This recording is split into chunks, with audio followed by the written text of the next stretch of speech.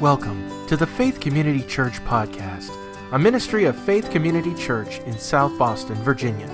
We're glad you can join us as Pastor Dane Skelton shares a weekly message to encourage you to deepen your faith in Jesus Christ. Here's Pastor Dane. We are in a series called Magnificent Marriage, and today we're going to talk about probably one of the most important tools or skills that you can have to build a marriage, and that is conflict and how to resolve it in a marriage. Let me begin with verse 15 of Matthew chapter 18. If your brother, or I might include your wife or your husband, sins against you, go and show him his fault, just between the two of you. If he listens to you, you have won your brother. But how? How do we do that, especially when we're married to them?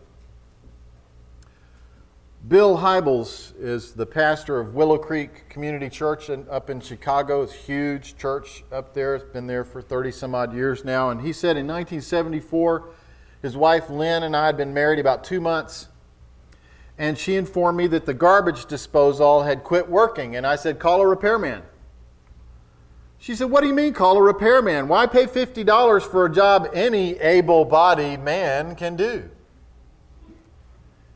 Well, you don't expect me to do it, do you?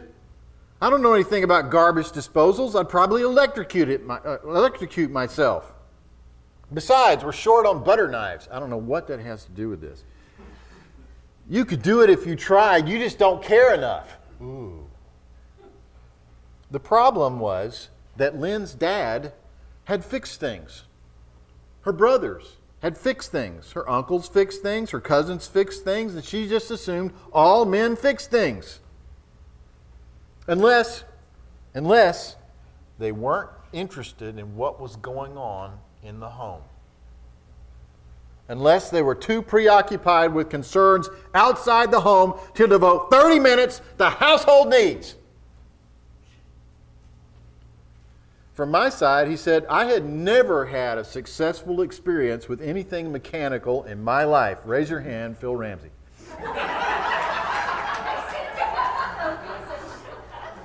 Phil and Andy. I never had a successful experience with anything mechanical in my life. I knew I would waste hours and probably money if I tried to fix the garbage disposal or anything else. And I also believed, get this, as my father had taught, that the sensible approach was to stick with what I was good at and pay someone else to do what I wasn't good at. Being Christ-like in a marriage is a tall order. And there are all sorts of ways to have conflict. It's like Mike Williams said, how am I supposed to love my wife as Christ loved the church? And when I'm doing really great just to keep myself from strangling her with my "What Would Jesus Do" bracelet. Another guy said, if two people live together for 20 years and never have an argument, one of them isn't necessary. So sources of conflict abound in every marriage. They're there in every marriage. But you would be surprised at how, maybe not, you'd be surprised at how many people avoid conflict in marriage. They never learn to work through it. They never develop conflict resolution skills. And so their marriages just limp along, struggling ever to achieve the intimacy that God designed for them to have, the joy and the strength that they were meant to share. So I want to say something right up front that's probably going to shock you, but conflict in a marriage is a good thing. Conflict in a marriage is a good thing. And there are 3 reasons that it is a good thing. Number 1, it is an opportunity to go deep with your mate, to develop intimacy, to learn things about him or her that you never could have known if the conflict had not happened. Because things are going to come to the surface in conflict, and you're going to have to talk about things that you would not have discussed. And that builds intimacy. Second, it's an opportunity for growth as you tap into each other's strengths and as you learn to compensate for each other's weaknesses. So it's an opportunity for personal growth. Third, it's an opportunity to become more like Christ, and that is where people who are followers of Christ and have been filled with the Holy Spirit have such an advantage over people who have not in a marriage.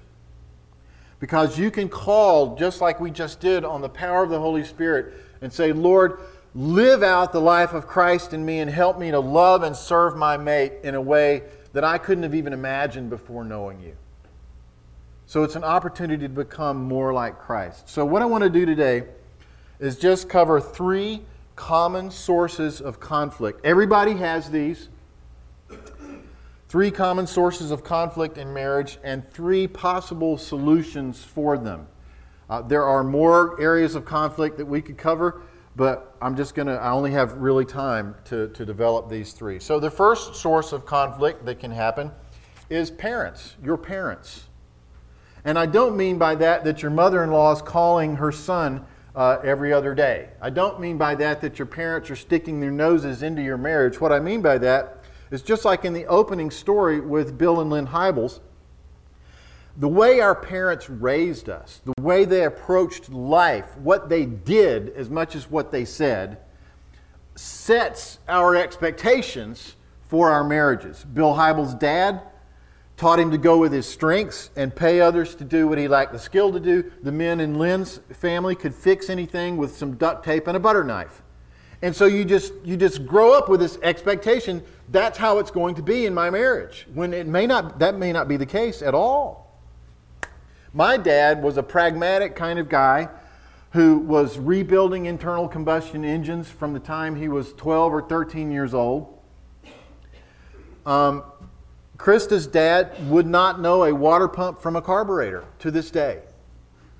But Krista's dad is very good with flowers. He used to grow flowers in their yard all the time. He was also really good with colors. He was a snazzy dresser. He is a snazzy dresser to this day. So in our house, in one of our houses in Marietta, Georgia, before we moved here, there was this beautiful dogwood tree at our house. And this house had been landscaped before we bought it by a professional landscaper. And there's a beautiful dogwood tree. And the dogwood tree had a branch that hung right out over the driveway, right at about window level of your car. And then there was this big pine tree on the exact opposite side of the driveway, so you couldn't really go around it. And I'm kind of like my dad, and so somebody had given me a chainsaw that didn't work, and I got the chainsaw working and was out in the backyard cutting up some old trees, and I got done with the old trees in the backyard, and I still had gas in the chainsaw. And you know it's a bad idea to leave gas in a chainsaw. You need to run it all out. So you know what happened next, right? I went after the branch on the dogwood tree, and Krista came running out of the house and said, "Stop! You're killing the dogwood tree!" And I said, "I'm not killing it." Now, I have to tell you, you have to admire a woman that has that kind of courage to run after a guy with a running chainsaw in his hand. She said, "You're killing the dogwood tree." I said, "No, I'm not killing it. I'm just cutting the limb off that's hitting the cart." We were in an argument, one of our few arguments. And here's the thing. I did not understand how important, even at that point, we'd been married some years, I did not understand how important beauty was in Krista's life. And she didn't understand how important it was for me for that limb not to scratch my car when I drove down the driveway, or how much fun it is to play with your chainsaw. And so that's an illustration of what can happen in conflict. She asked me, she said, "Why were you killing the dogwood tree?" I said, "Because there was still gas in the chainsaw. That was why." Here's the conflict resolution skill.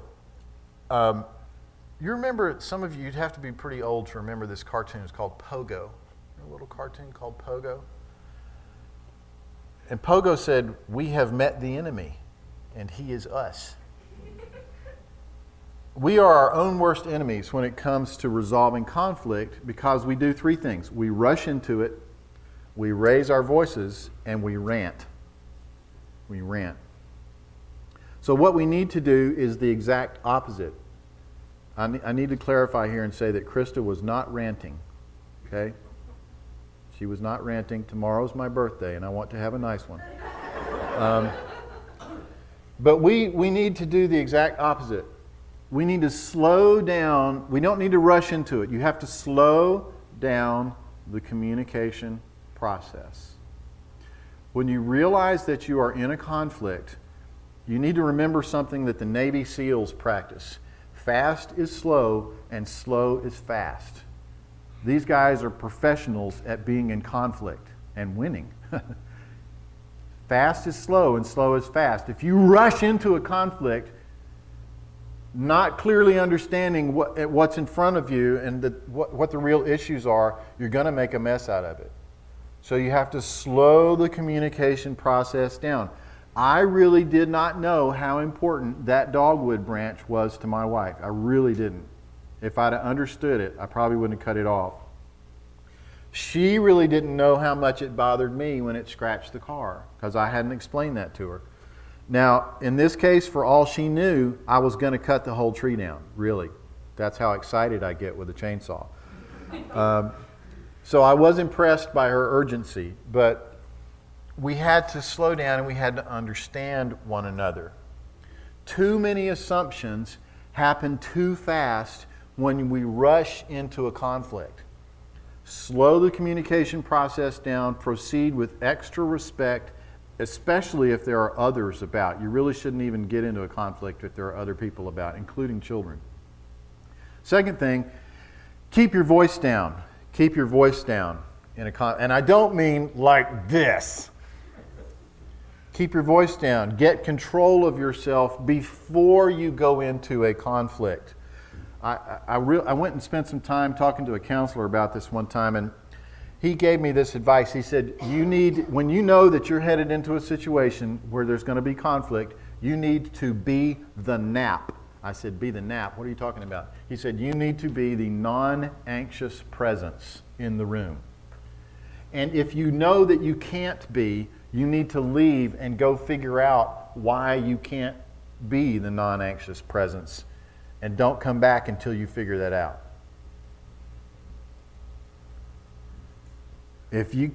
Don't engage in the discussion. Go somewhere without blaming your spouse for how you feel. Just excuse yourself. Just say, I'm upset and I need to go get myself sorted out, and we'll come and talk about this later.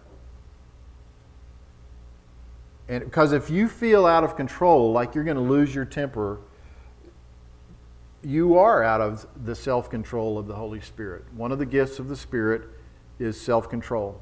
So you need to go and you say, Spirit of God, you say that in Christ I am not a slave. Romans 6, look it up.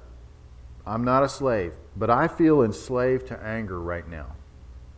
And I confess that as sin because you don't want me to be a slave to anything. And so I ask you to be within me the peaceful presence that I do not have the power to be. Amen. And then you start to sort things out, and then you go and communicate. The third part of it, reason, don't rant. Slow down, don't rush. Keep your voice down, don't raise your voice. Third, reason, don't rant. Ranting and raving has become popular entertainment in America. You remember the movie, the guy had a baseball bat in his hands like, I'm not taking it anymore. That's kind of popular entertainment in America. And that's taken the place of serious communication and observation and commentary, but it's incredibly destructive and it has no place in a Christian home. James chapter 3, verses 13 through 18. And this, by the way, is from the New American Standard Version of the Bible, which is a kind of a wooden but pretty literal translation of the Greek. Who among you is wise and understanding? Let him show by his good behavior his deeds in the gentleness of wisdom. But if you have bitter jealousy and selfish ambition in your heart, do not be arrogant and so lie against the truth. This wisdom is not that which comes down from above, but is earthly, natural, It's even demonic, he says. When there's bitterness and resentment and jealousy and all that bile, that's demonic. For where jealousy and selfish ambition exist, there is disorder and every evil thing. But the wisdom from above is first pure, then peaceable, gentle, reasonable, full of mercy and good fruits, unwavering and without hypocrisy. Wow. I mean, think about bringing those characteristics into any conflict that you encounter. And he says, the seed whose fruit is righteousness is sown in peace by those who make peace. That's how you do this. So reason is pure. Reason is peaceable. Reason is gentle. Reason is full of mercy. And you can go a long way by achieving this in your marriage by taking two phrases out of your vocabulary. Never use these phrases in your marriage. You never and you always. Eliminate those two phrases from your married vocabulary and you will go a long way toward achieving the gentleness of wisdom. Because what happens is when we say those things, when we say you always and you never, what we're doing is we're telling our mates that even though we said that we forgave some insult, we never really did. Even though we promised we would agree to something, internally, we never really did. Ranting raises walls, reasonableness builds bridges. So one of the first areas of conflict is just how we grew up with our parents. And what we need to learn to do is, like Stephen Covey said, seek first to understand, then to be understood. Second source of conflict is money. Money. Almost every married couple runs into some kind of conflict about money. My dad was one of those guys who had his fingers in a lot of pies. He was trying to operate a lot of businesses all at one time. And because of this, his energies and his capital were scattered and money was always tight. Excuse me. Now, he ended up getting a really good mentor, and just before he died, he was starting to figure it out and to invest his energy and capital in only one or two businesses and let them grow before he expanded into others. But because money was tight, we almost never took nice vacations. And when we did go, we always ate on the cheap. Have you ever cooked hot dogs on the intake manifold of your V8 station wagon going down the highway wrapped up in tinfoil? You never done that? No? Have you ever cooked a can of pork and beans on the intake manifold of your V8 engine going down the highway?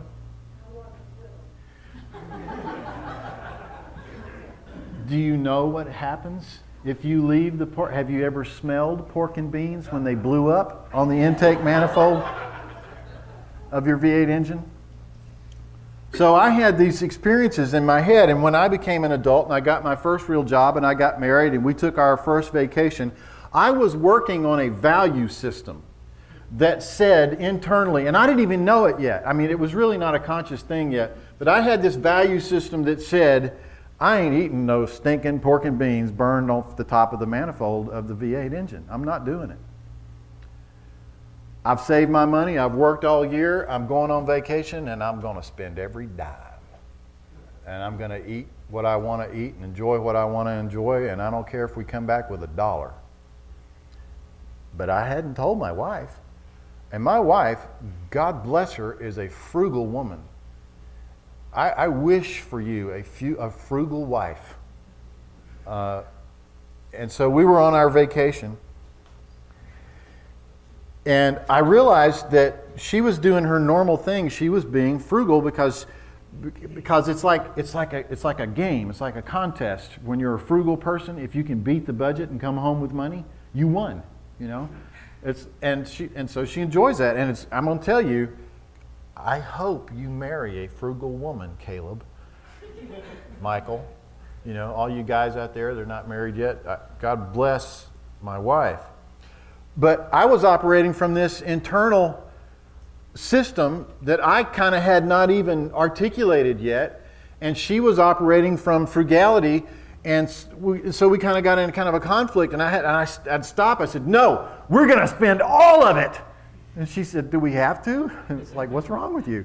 I said, yes, we have to spend all of it. Well, finally I had to back up and understand in myself, said, okay, here's the deal. I want to have a nice vacation, and I didn't really get to, we were always scrimping and saving and watching, and it's like, I don't want to do that. That doesn't feel like vacation to me. We do that the rest of the year. So there was this conflict a little bit over money. And it really doesn't matter how, and the thing is, we've been married 29 years next month, and we have never blown up a can of pork and beans on the V8 engine. So it doesn't matter how much money or how little money a couple earns together, there's almost always some conflict over how you spend it or invest it. So what you have to do, and probably the most important conflict resolution skill for couples as it relates to money, is before you ever spend a dime together, you have to back up and identify your values. And it's amazing to me how many people never did this. But you have to back up and identify your values. Look at Luke chapter 12, verses 13 through 21. Luke chapter 12, verses 13 through 21. Jesus tells a parable. It's the parable of the rich fool. Someone in the crowd said to him, "Teacher, tell my brother to divide the inheritance with me." Isn't that interesting? There's a conflict about money, and it's in a family. Jesus says, "Man, who appointed me a judge or an arbiter between you?" He said, I'm not going to be a judge for you. But watch out. Be on your guard against all kinds of greed, because a man's life does not consist in the abundance of his possessions. And then he tells him this parable. The ground of a certain rich man produced a good crop. He thought to himself, what am I going to do? Got no place to store my crops. Here's what I'll do. I'm going to tear down my barns and build bigger ones. Then I'm going to store all my grain and all my goods, and I'm going to say to myself, you have plenty of goods laid up for many years. Take life easy, eat, drink, and be merry. But God said to him, you fool, this very night your life will be demanded from you. Then who will get what you have prepared for yourself? This is how it will be with anyone who stores up things for himself but is not rich toward God. Now, don't forget the guy who's standing there asking Jesus to arbitrate between him and his brother over the money. He's standing there, so what's Jesus just told him? Hey, son, you need to identify your values, because it's all going to burn one day. And you need to figure out what's really important, having more of the money or honoring God. You got to work that out in your head and in your heart before you ever go talk to your brother about money again. Figure out what's important to you. The greatest financial issue you will face in your marriage is not which car to buy, whether or not to go out to dinner on vacation, whether to buy the iPhone 4 or wait for the iPhone 5. It is what your values as a couple are going to be. Will we have possessions, or will possessions have us? Will we trust God and invest in His kingdom, or are we just going to invest it all in ourselves? Is it important to us to have a new wardrobe every spring?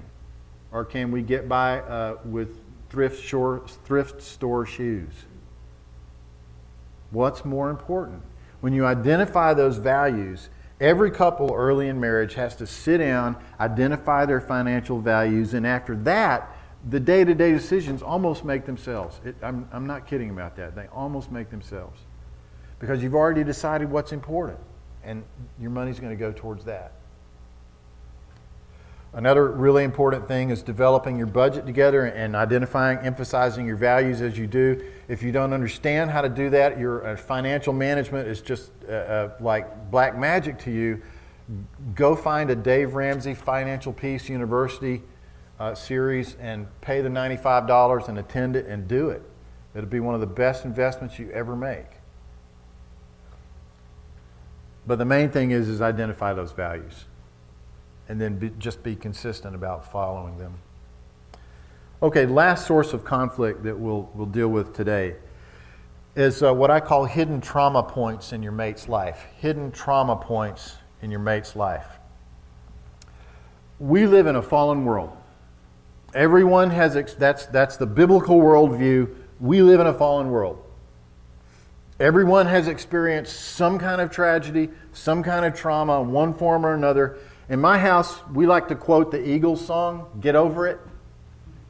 Have you heard that song? Glenn Frey and Don Henley got together after they'd not done anything for a long, long time, and they tagged this song onto the end of their greatest hits album. And I'd never heard it before until I bought that album. He said, it goes like this. I turn on the tube and what do I see? A whole lot of people crying, don't blame me. They point their crooked little fingers at everybody else, spend all their time feeling sorry for themselves, victim of this, victim of that. My mama's too thin and my daddy's too fat. Get over it. I love that song. It's just great. He's all this whining and crying and pitching a fit. Get over it. Well, in a lot of cases, in a lot of ways, most of us just need to get over it. There's a lot of stuff we need to get over. But some things you just don't get over. I mean, some wounds go so deep. Some losses are so great that you can't just say, get over it. And you carry them with you all the way into adulthood and all the way into your marriage. And if they aren't resolved through the forgiveness available to all of us in the cross of Christ, through the ministering power of the Holy Spirit to come in and heal our wounds and to wash away the grime and the grit and the nastiness of the things that we experienced and the choices that we made that made it worse, then those kinds of things can become a hidden source of conflict between you and your mate. And you can just be functioning as normal and your mate go off the deep end about something and it's like, wow, where did that come from? I don't even understand. What happened here?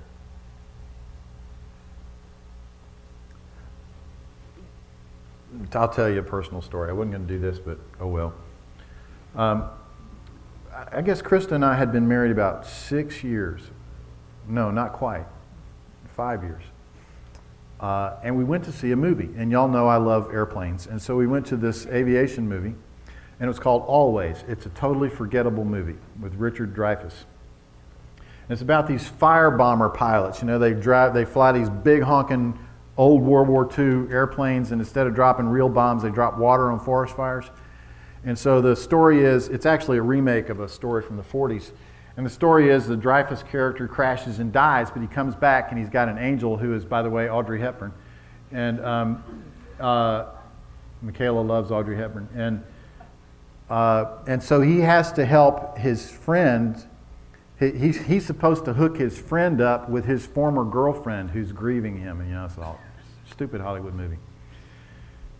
I came out of that film in shock because it had only been it had been 13 years since my dad had died in an airplane crash, and I did not know that I was probably experiencing something like PTSD. I was in shock. I was just frozen and then burst out in tears.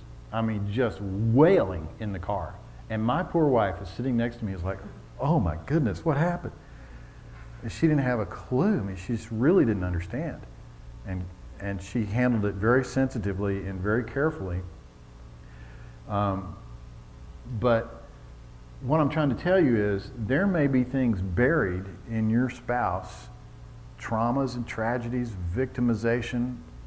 I hear so many stories of sexual abuse, of divorces, of bankruptcies, of and it break your heart. And that stuff is buried, and it has an effect on how your spouse lives their life, how they carry out their life. And something can happen and just bang, trigger that, and you're like, what did I do? And you didn't do anything. So, how do you deal with that? How do you deal with that? You need to learn how to use a skill, called telling emotional word pictures. Using emotional word pictures. It's basically like a parable, like Jesus would do. And so, when something happens and there's an explosion in your marriage and you don't understand it, you need to be able to sit down with your mate. And I learned this, by the way, from Gary Smalley and John Trent in their book called The Language of Love. Not to be confused with the 5 love languages by Gary Chapman, but this was the Language of Love by Gary Smalley and John Trent. And if you have conflict in your marriage, it'd be worthwhile for you to do this. But here's an example of an emotional word picture. My family, you sit down, you've had a conflict over money or something.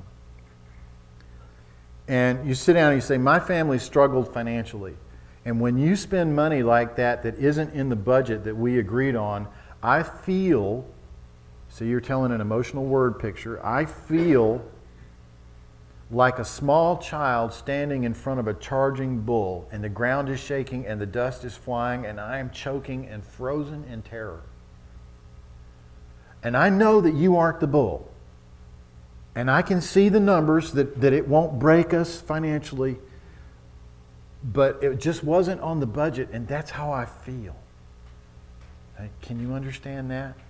You see, so you use a picture, a word picture, to describe how you feel, and notice what you did not do. What you did not do is you did not say, and when you do this, you make me feel. You said, when this happens, this is how I feel. And I know it's not your fault, but this is what happens inside of me. Do you understand? And then if you have a sensitive, caring mate who loves Christ and wants what's best for you and your marriage, they'll work their way through and try to say, all right, I'm going to repeat back to you what I just heard, and tell me if I've got it. Tell me if I'm connecting with you here. And that way, at that point in your marriage, you are working through toward healing of whatever that trauma was. You're helping your spouse at that time tap into your strengths and your ability to be objective and your understanding. And you're holding their hand literally and walking them through that pain and getting them out to the other side of it. And that is a powerful, powerful way to build intimacy and oneness and strength in your marriage. You've done the 2 most important things you can do in conflict resolution. You've taken responsibility for your own emotions, refusing to cast blame, and you've given your mate a window into your soul so that he or she can learn how to serve you in the midst of your fears, so that you're no longer captive to them. So let me just conclude with this. If you haven't realized it yet, you may have already picked up on it, but what we have been talking about this whole time is expectations that we bring into our marriages and the healthy ways that you go about to reset the expectations. Because in every new marriage, you have to reset the expectations. How we're going to function together is different from our parents. How we're going to function together with our money. How we're going to function together with our various traumas that we bring into the marriage. So just kind of summarize the main solutions. When you find yourself in conflict with your mate, number 1, recognize the differences in the way that you were raised and slow down the communication process. Recognize the differences in the way that you were raised and slow down the communication process. Number 2, identify your values and set a budget. Identify your values and agree on a budget. And I want to include one other thing. When you do a budget, one of the most important things people leave out of a budget is celebration money. Because you can get so concentrated on, let's get out of debt, get out of debt, get out of debt. If you've achieved 9 out of 10 of your goals, let the 10th one go thou and get some ice cream. You got to celebrate. You have to incentivize the success. People sometimes they forget to do that. So what are our financial values, and let's set a budget. And then third, be vulnerable about your wounds. Be vulnerable about your wounds. Take responsibility for your part of them, and use emotional word pictures to build some understanding. I'm going to ask Kevin and the praise team to come on up, and I'm going to ask all of us to bow our heads, because this is kind of some tough stuff. And spend some time asking God these 3 questions. And let Him speak to your heart. Number 1, where am I expecting my marriage to be like my parents? Where am I expecting my marriage to be like my parents? Number 2, Lord, what are the financial values that we're living by? Are they yours? And number 3, am I using the wounds of my past to justify selfish and destructive behavior? So let's just talk to the Lord and listen to what He has to say to us.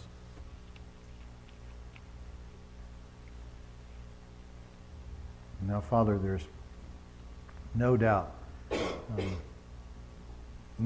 brokenness and unresolved issues and hurts, wounds that have run very deep in some of our marriages here. Holy Spirit, I ask you to pour in your healing oil on those wounds and on those hurts.